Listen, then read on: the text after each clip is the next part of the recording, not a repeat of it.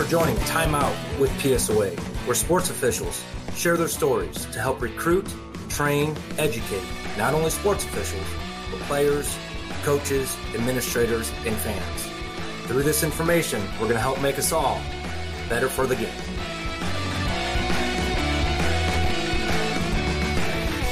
Thank you for taking time out with PSOA. Today's topic is NSAA NFHS high school softball. In the podcast today, we have the Director of Softball Umpires from the NSAA, Ron Higdon. Ron, welcome to Time Out with PSOA podcast. And what are some opening words to say to the audience? Well, first of all, thanks for having me. It's always good to be able to have the opportunity to talk about officials, umpires, and all the things that we do at the NSA. So I appreciate you allowing us to be here. Glad you were able to make it in, and hopefully we can make an impact on the coaches, fans, and umpires for this upcoming 2023 season. With that being said, the first thing officials have to do is register. So if you could, we have a new official taking a listen to this podcast. What does a new softball umpire who has not worked high school softball before, what do they have to do to register? Well, you go to our website, and there's an officials tab. And when you click on the officials tab, it says, are you a new official? Click here. And it'll take them to the registration page. So they register and create an account on our platform. And then from that point, if you register, you pay the fee. You create the account first, but then when you register is when you pay the fee to do a specific sport. When you register when you create the account, it can be for any sports because you can be an official in several different sports, but you still only have one account. Once you choose to register for a specific sport, you register, pay the fee, and then there's a couple of steps that you have to do in order to become a classified official eligible to do varsity contest for the NSA. Now, that registration and all of that is only for varsity competition. We have a number of officials that work lower level games, maybe it's reserve or freshman or even JV, that are not registered with us, don't have an account with us, but they're an official in sense, and they work for our schools. So when you register with us and you do all the steps necessary, which is take a test, and it's an open book test. Once you register with us, we send you a book, a rules book for that specific sport. And then you watch a rules meeting on a yearly basis. So every year there's a different rules meeting for every one of the sports like that. So once you fulfill those commitments and do all the regulations for that, you appear on a roster. And that roster is open to all of our schools so that they can select officials for their regular season contests because they're the ones that schedule regular season contests. Now, some of them have assigners and go that route, but a lot of our schools, the athletic director is the one that selects the officials and makes those assignments. So that's how you get into the process as a new official with the NSA. So I know the deadline is August 18th. If there's a brand new umpire listening to this podcast and it's after August 18th, does the NSAA help that new umpire get registered? Yeah, I mean, especially if you're a brand new umpire and you want to get into the game, call our office. We'll help you through the process. If you're late for a specific sport or a specific season, we'll have that conversation, see if there's something that we can do during that time. Sometimes it gets to the point where it's too late. The season's well underway or too far in the season. But a lot of times we're going to do whatever we can to help you out and get to where you want to be. If you want to be a softball umpire and it's past the due date and you can't get in there and register for softball, give us a call and we'll see what we can do to help you out. You know, the website is www.nsaahome.org. We'll be part of that podcast description as well. And I know myself, I do a little softball assigning, even if it's too late to get started to do varsity softball. As Ron said, there's always sub-varsity softball. Absolutely. We work with Jim Bewley here in Omaha, and he will get you on sub-varsity softball games. So reach out to Ron, reach out to Jim, reach out to myself, and we'll help you get started high school softball umpire. Yeah, and that's a great point because softball is growing. I mean, it's growing by leaps and bounds, and the popularity of the sport and the growth of the girls participating in it is significant enough that there's more and more lower level games that need to be covered. So if you're not ready for varsity or you don't want to register with us, you can still give us a call and we can get you hooked up with the right people to get some lower level games if that's what you're looking for. All right, so we got an umpire who's registered. You know, Nebraska's unique. We play fast pitch softball in the fall. Right. So what a lot of our new rules, there might be new rules coming, but they're not quite new yet. So what are the new rules this year for this season? And what have you heard about the new rules for the 2024 season coming up? There's really no significant rules coming forth this year as far as playing. The one major rule change that is different from the past is jewelry. The jewelry rule was you couldn't wear jewelry, you couldn't wear necklaces, you couldn't wear earrings. That has been thrown out. There's no more jewelry rule, so that those are allowed. You kind of assume the risk when you wear those, whether, most of the time the injury is to yourself. So you assume the risk if you're going to wear jewelry. The other rule changes this year meaning 2023 for Nebraska, were more of a clarification of some things that we were already called as was obstruction and interference with a base runner and somebody trying to play on the ball in foul territory or fair territory. So all that was just kind of clarification stuff because it was already being called that way, and the rules committee felt like that they needed some wording in there to help the umpires, have the backing of the book. But as far as future, and this is an interesting caveat to Nebraska, we are one of only 5 states in the NFHS that play softball in the fall, which means majority of the 2023 rules apply to all the 45 other states that play softball in the spring. So then they have the rules meeting after the spring season, and they meet over the summer. They vote on the rules, and then the rule changes for next year for everybody else comes out. So those are news releases of what those rule changes are going to be for next year for us and actually 2024 for them. So the most significant one that sticks out is the leap for the pitchers. Now that's no longer going to be illegal, which means the foot leaves the pitching mound and doesn't stay in contact with the ground as they deliver the pitch. You can leap up and you can have some space in between the foot and the ground and then land as you pitch. Now, you still can't replant before you release the ball, but the leap itself is going to be legal in high school next year for NSAA and really next year in the spring for all the other states. It's kind of confusing, but we're kind of on a backward schedule with softball in Nebraska.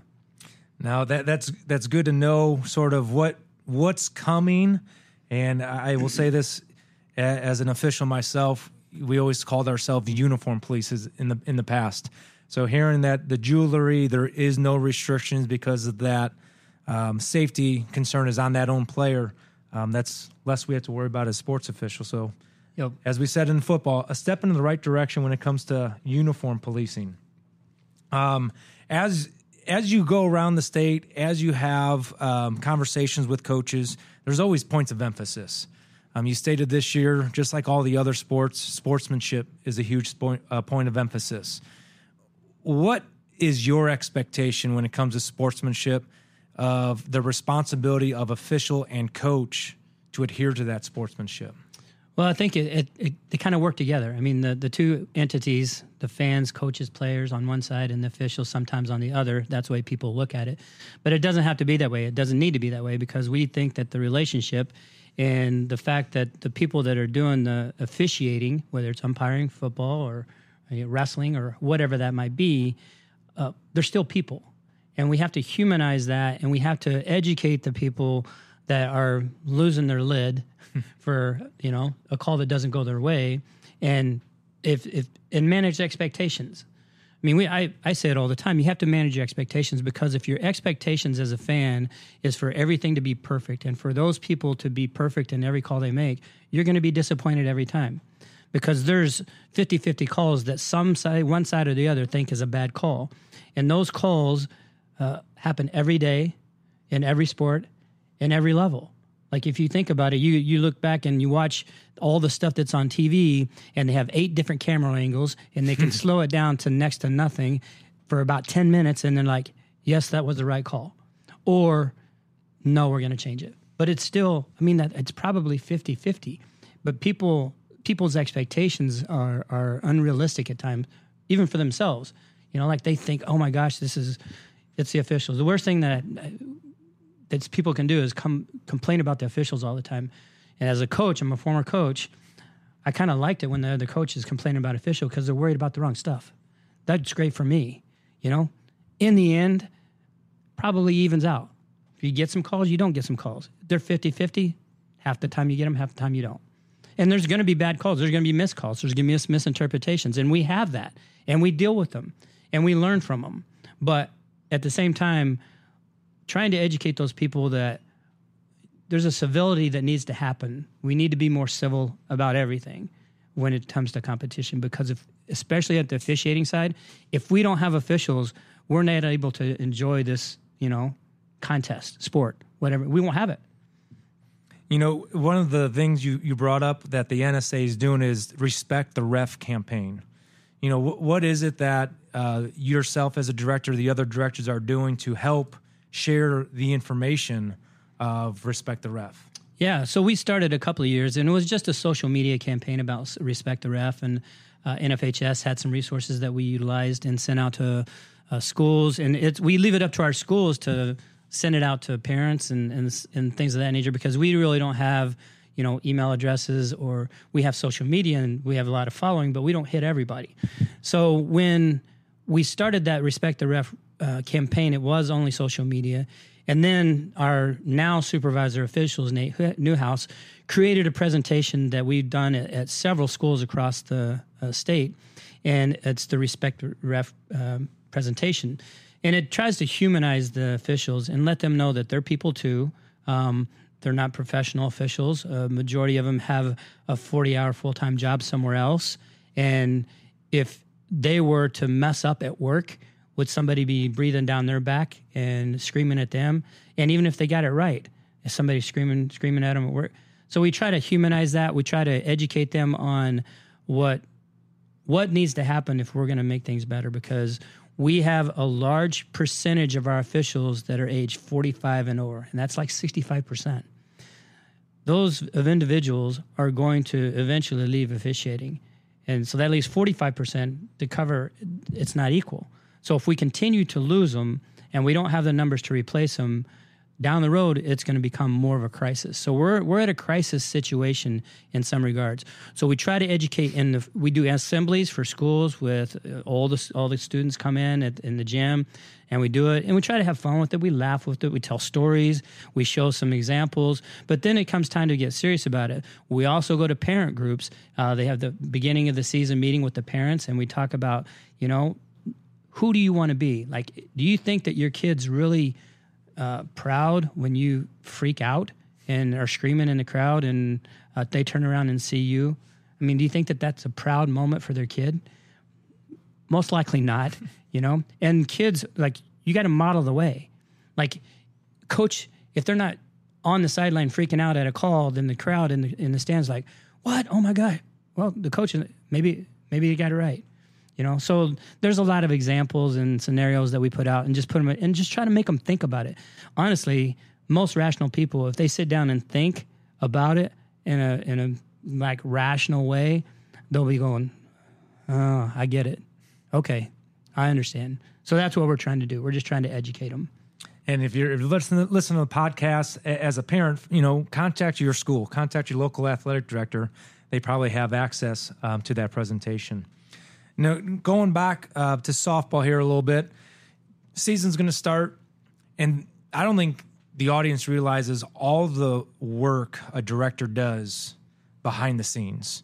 So what is it that you do behind the scenes before that first pitch to get everything organized so when that first pitch does happen, it goes as smooth as possible?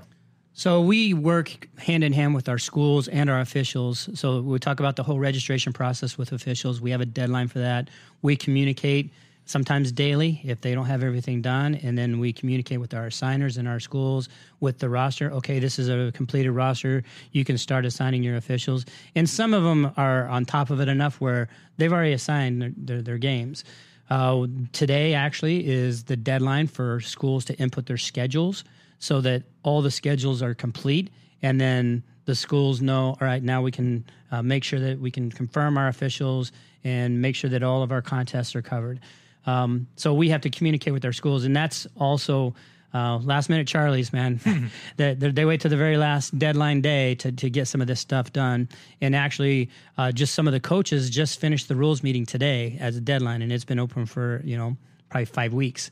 And some of our officials, and we had a discrepancy in the number of officials that we had registered and the ones that completed everything to be on the roster. And that was, as of 2 days ago, we were still missing about 40 to 45 softball umpires that hadn't completed everything. So we communicate with them, say, hey, you're missing this, you're missing that, and make sure that there's no excuse for them to say, oh, I didn't know. We email them multiple times, and we send it to the email address that they list on their account. And that's how we communicate with them. And slowly but surely that number ticks up. And my guess is after today, we'll be fairly close to what we had last year, which was for high school varsity contest for NSAA purposes. We had about 190 officials, umpires in softball. And just the other day we were at 150. So a little bit of a scramble, a little bit anxiety happening. Well, if we could do anything to encourage those 40 current umpires to get their tests done, watch the video, and then hopefully encourage new umpires just in case if that demographic doesn't assign, we have more umpires to pull from. Absolutely. Which goes to the next one. What type of observation program do you have? Because obviously you yourself can't go out and look at 191 umpires in every single season. So what is in place to get umpires observed, evaluated, communicate what they're doing well, what they can improve on, and what is it do those observers look for in a softball umpire? Well, I think let's start at the beginning. When we talk about our observers, we have individuals that were former umpires. We're talking about softball. For former umpires that are now helping us with the observation process. So we get out to see as many as we can.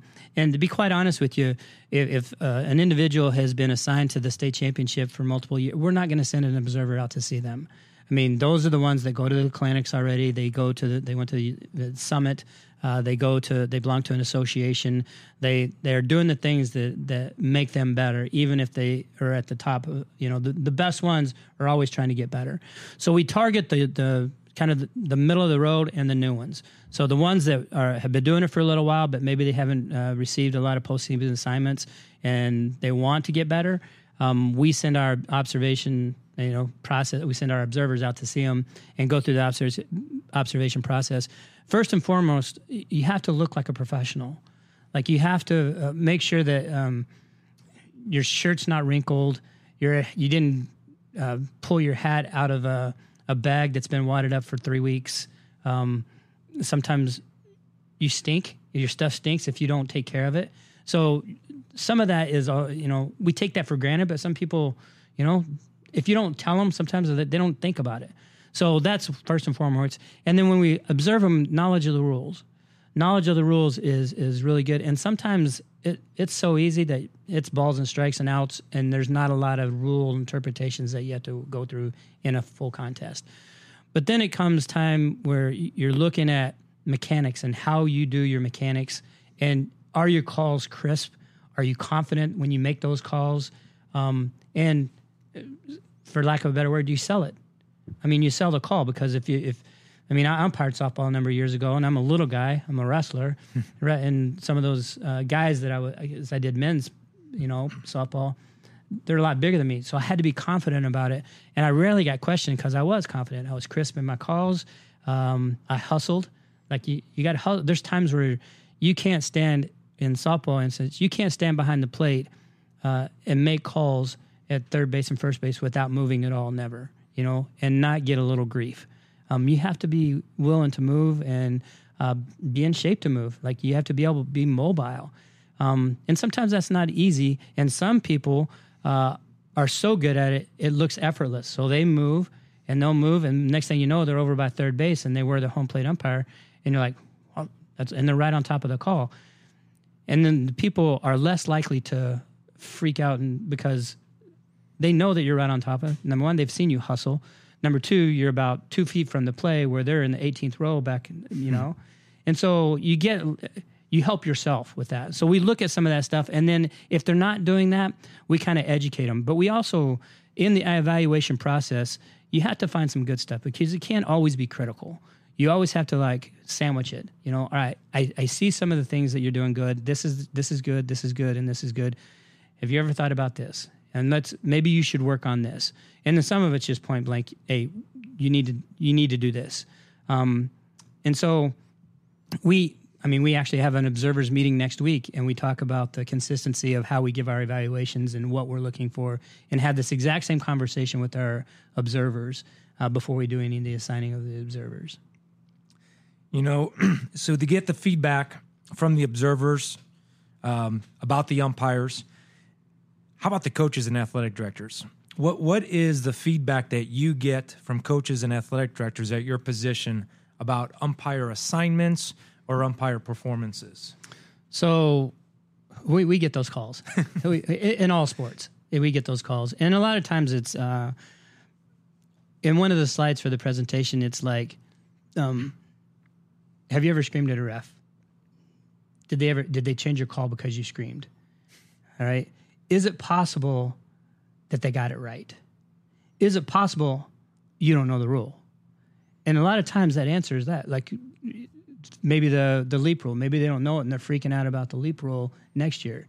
Well, that's legal now. And there's nothing that we give out to parents that we rely on our schools to educate our parents on the rule changes and stuff. I mean, heck, we're still trying to get some of the coaches to watch the rules meeting, So we are really trying to communicate, educate, and recruit, train, and retain. Those are our big, bullet points. The last thing here on the topics to cover, and then we'll sort of have a little short question and answer. You got the best umpires down at the state tournament. You know who the best of the best are.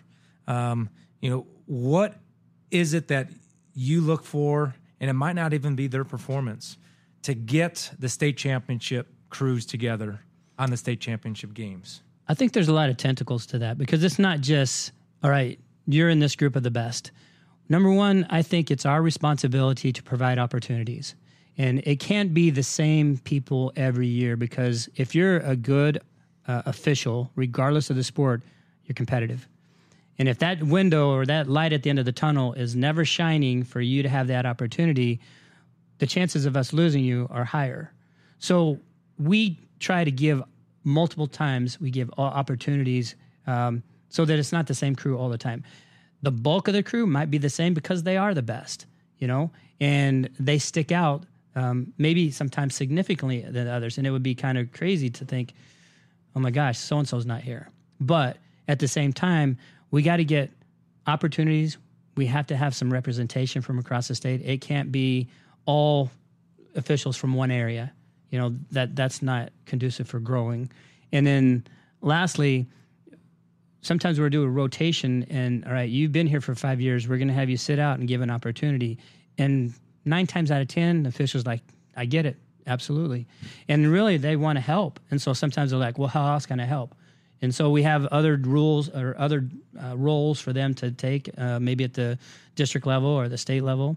As far as assigning postseason, when we have geographical districts for most of our sports, then you have to use somebody from that area because we play travel. They still have to get off work. Sometimes it's daytime games. So there's a lot of factors that go into it. And there's just, honestly, there's so many contests that we use a large portion of our pool for postseason districts. And then you get in class B and C, we have what's called a district final. So there's sub-districts, which are geographical, and then district finals are higher seed hosts. So that could be a lump of geographical area that a bunch of games are hosted in, and then you still try to get some outside come in, but sometimes it's availability. And so we look at that, and through that process is another evaluation process. By that time, though, we've selected who's coming to state because it's 1 week. We can't wait that long to assign state. But as you grow, as you're a young official, and you have the opportunity to do games, and number one, you don't back out on contracts. You know, if you have an assigner and they've assigned you and they're good to go, and then you don't show up or you back out at the last minute, that's not conducive for getting where you want to be if your goal is to be a postseason official. So that's a big one too, because we do take input from our observers when we make our postseason selections. We have to. There's no way that I know all the names. This is my first year back in softball. I know a lot of the names just because I've been around softball for a while, but there's a lot of them that I don't know. Like I looked at state list the other day, and probably 70 to 80% of those guys are new names. And so I've got to get to know them a little bit as the director, but my assigners and my observers do know them. And so that's why we had to use them as, use their input and their opinions. And to be quite honest with you, the officials that take that instruction from observers and make the changes that we're asking, because that's what we're looking for, have a much better chance than somebody's like, yeah, well, I'm not going to do that. I'm going to do it my way. That tells us that you're not willing to do it the way we want, so you can go do your thing in your time, but we're going to have the people that are willing to work with us. That and people that don't cause us drama. There's those out there that will cause drama, and names that come up on a consistent basis. There's so many other things going on when we have the state championship specifically. We want the people that don't cause us drama, and that means knowing your rules, crisp calls, you dress appropriately, and you handle conflict. If there's going to be a conflict with a coach or even a player, then we watch how you handle that, and we know that we're not going to have to really worry about it because it's going to be handled. And there's times where we have to get involved, but most of the time that's an unrealistic side of the fans. Ron hits a lot of other items we talked about earlier in the podcast. When we talk about conflict resolution next week, we're going to be talking about it takes two to argue. Don't be one of those that argue. So a lot of repeat stuff. And probably the last big thing, control the controllables. As a sports official, there's a lot of things we can't control. We can't control a certain play, the timing of a play, but we could control where we stand to see that play. So Ron, besides softball, you also are the director for wrestling officials and soccer officials. We hope that you want to come back when it comes to wrestling season and soccer season. Absolutely. And we'll talk about registration, new rules, and that insight of a director of what we could control as sports officials to be successful sports officials on and off the field and court. Thank you for taking time out with PSOA today. Anything else you want to tell the audience of words of encouragement? I would say that if you're involved in a sport and you love a sport and you want to stay involved, officiating is a great way to do it, because there's probably, when we took a survey, the number of officials that do it because they love the sport was like 80%. And that's why they continue to do it, because they do love the sport and they want to stay involved. So if you love it, I think you should consider it. If I started in college, and it's a great way to make some money. The per hour wage is probably second to none, and you have some flexibility to pick and choose when you can and can't work. So, I think there's a lot of positives to it, and we just have to educate the other side about, let's not make the negatives so big. Say yes to softball umpiring, www.nsaahome.org. Sports officials out there, thank you for taking time out with PSOA. And remember, until our next time out, you're only as good as your last call.